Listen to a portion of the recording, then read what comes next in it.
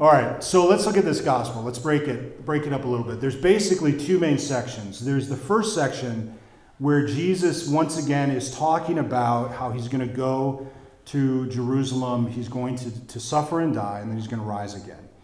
And we're told that the disciples have no clue what he's talking about, which is not really rare. They tend to not really understand what he's talking about. And what I want to point out to you is one phrase that he uses, okay? One particular phrase that he uses, because it's going to repeat itself. And if you kind of pay attention to this, you'll recognize the phrase over and over and over in different gospels and throughout the church year. It says that the Son of Man is to be handed over, okay? The Son of Man is to be handed over. Jesus hands himself over to suffer and die, to be crucified. Pontius Pilate hands Jesus over to be crucified. Jesus is constantly being, if you will, handed over. The Father hands him over, in a sense, to become man, the second person of the Trinity, his Son, to become man, to enter into his own creation so that he will ultimately undergo his passion and his death to redeem the world. This idea of handing himself over is very important, because if Jesus was merely someone who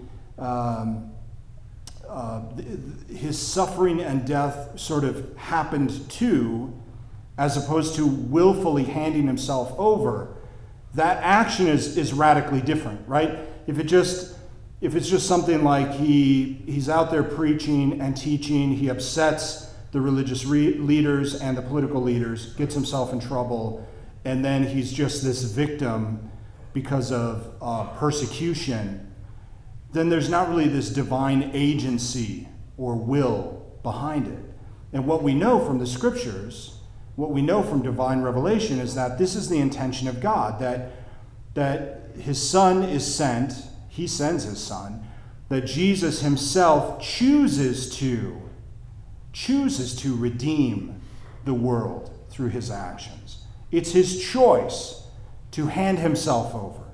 It's his choice to humble himself to become man, to humble himself to suffer and to die for us. And it's his choice to take on, if you will, the punishment that all of us deserve for our sins, out of love for us. All right, so this handing of himself over is an act of great humility on the part of Jesus. All right, great humility and subjugation that he undergoes. All right, contrast that, this act of great humility on the part of Jesus. Contrast that with their continuing their journey to Capernaum. And they get to Capernaum, and Jesus knows what they were talking about. And they get to the house, and he says, well, what were you talking about?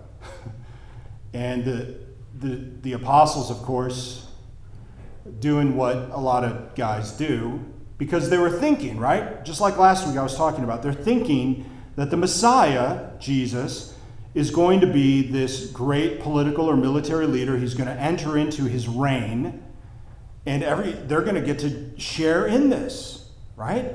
They're picking out their cabinet positions, their positions of power, and so they're saying, well, I'm better than you, and I'm better than you, and I've got these gifts, and I've got these skills. So when Jesus enters into, his earthly kingdom and he starts to set it up, I get to be in this position, and I get to be in this position. We're going to have these positions of power. I mean, it looks just like modern-day politics, really.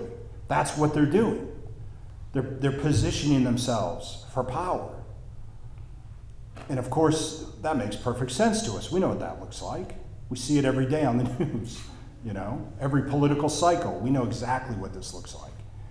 And so Jesus, and they're ashamed. Jesus says, what were you talking about? They're not answering because they're ashamed. They know that their passions overtook them. Like St. Paul talks about in the second reading, their passions, their emotions overtook them. And that they were even if they got the whole idea wrong of who the Messiah is, they understood that their rivalry, with each other overtook them, that their brotherhood that they should be focusing on, their common focus on the good that Jesus is trying to teach them was lost in their competition with each other. And so they're ashamed of that, and they should be. And so the Lord says, look, the kind of leadership you need to have is different than what you think.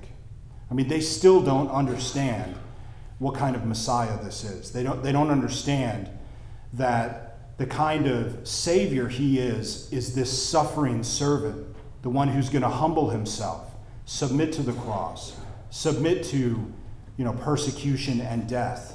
That for Jesus, the only victory is going to come through suffering and death, through submission.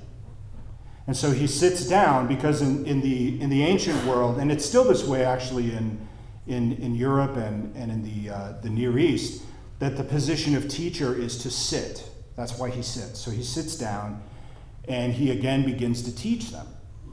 He says, look, this is how it works for me. If you're going to be first, you need to serve everybody. You need to be a servant.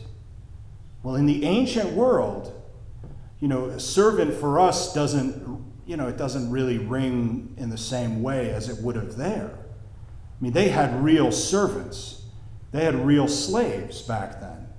And so when he says servant, that was a real debasement. That was a real debasement of self. That meant really to be ordered around. And so that meant to make yourself sort of the dregs, to do the worst of jobs and to serve the worsts of people, so to speak, to serve those who no one else would serve. And so that's why he brings a child into their midst. And in the language they spoke, in Aramaic, in the language they spoke, the word is the same for servant and child. It's interesting. So when he brings a child in their midst, and he said, whoever receives a child, it's the same as saying whoever receives a servant. It's sort of a play on words. And in the ancient world, children were not treated the way we would treat children today with so much love and caring and affection. Children were not useful. They weren't treated with very much dignity because it's just not how they were treated. They were treated as little more than property until they were old enough to contribute, etc. And so to take a child and to embrace the child and to say that even this child needs to be treated with the greatest amount of dignity was actually a somewhat of a strong action and statement. Really, even a child, you treat a child, I mean, come on, it's a child. For them, this would have been a striking reference. To us, it seems odd that Jesus would say to treat a child. I mean, we cherish our children, of course. I think of my little niece. I mean, how would you not treat your children with reverence and, uphold them with the greatest dignity? But back then, they just didn't do it. And actually in Israel, they treated their children with greater dignity than in ancient Rome and Greece, where if they didn't desire to have their newborn children, infanticide was rife throughout the Roman Empire. It was just commonplace. So the Israelites actually treated their children with greater dignity than the rest of the ancient world. And so anyway, the point being that the Lord raising the smallest among them to a greater dignity and saying to the disciples, look, you need to treat even the lowliest among us with great dignity. That's your mission. And so it was. In the earliest centuries of the Christian church, the first and second century, writings about the Christians by non-Christian writers. The striking thing written about the early Catholic Church was, these people are strange in a few ways. But one of the things that was written about the early Christians was they love each other. Which seemed, that seems like an odd thing for us to point out today. But no, that was actually in the ancient world for people to treat each other with love and affection, not just households, but each other, neighbors, to treat each other in a loving way was just something people didn't do. People didn't do that. They treated each other in a utilitarian fashion. People were selfish. They were self-centered. And for Christians to care about widows and orphans and the lowliest among them was a radical departure from the way everyone else treated one another. And so when the Christians came into this world and turned the world upside down by treating even the lowliest with dignity and love, it changed the world. It really changed the world.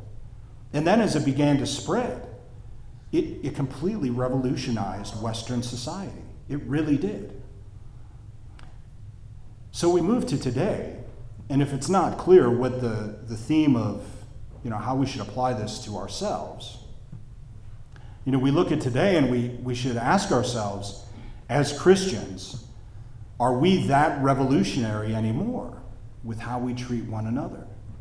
Even St. Paul in the second reading is writing in the first century, and he's saying rivalries are rising amongst you. He's writing this to the Christian church. He's saying, wait, is it St. Paul? Oh, it's not. It's James, sorry. There we go. I'm going to have to edit that on my podcast.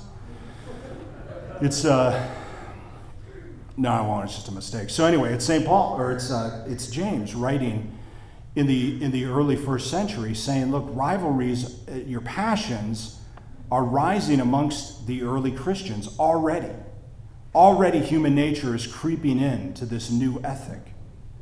And so for ourselves today, we look at, look at the society today. Look at how we treat one another. Look at anything we would seek to discuss. Turn to your neighbor and talk about politics right now. Talk about Trump. You'll have fist fights in 15 minutes. 15 minutes, 5 minutes. You'll have divorce papers filed.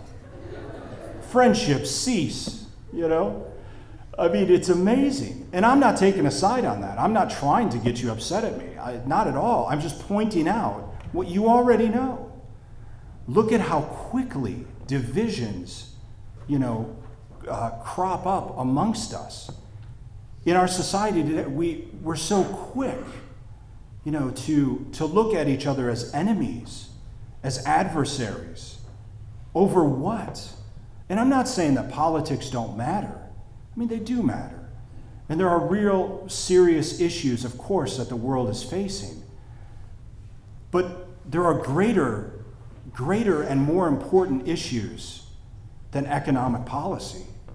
God is concerned about greater issues than that. He's concerned about how we treat one another. He's concerned about how we love one another, whether we do or not. Just because we disagree with each other doesn't mean we should dehumanize one another, that we should begin to treat one another as enemies. It's really I think a bad, dark place that our country is in. And as soon as we start talking about that, we say, well, that's the Democrats' fault. Well, of course it is. It's probably the Republicans' fault. I don't know. It's all of our faults. Do you know whose fault it is? It's the person it's my fault when I demonize the other person. It's my fault when I, in my engagement of another person, do not treat them with dignity and love. That's where it starts. It starts with me. That's all I can do. And it's all that you can do. But that's where it begins. And I think as Christians, we have a choice. We have a choice to begin being those strange people again, who people say, yeah, there's something odd about those Christians. They're starting to love each other again. And it's not the 60s anymore. And it's not like they're smoking pot together like the 60s. It's not California.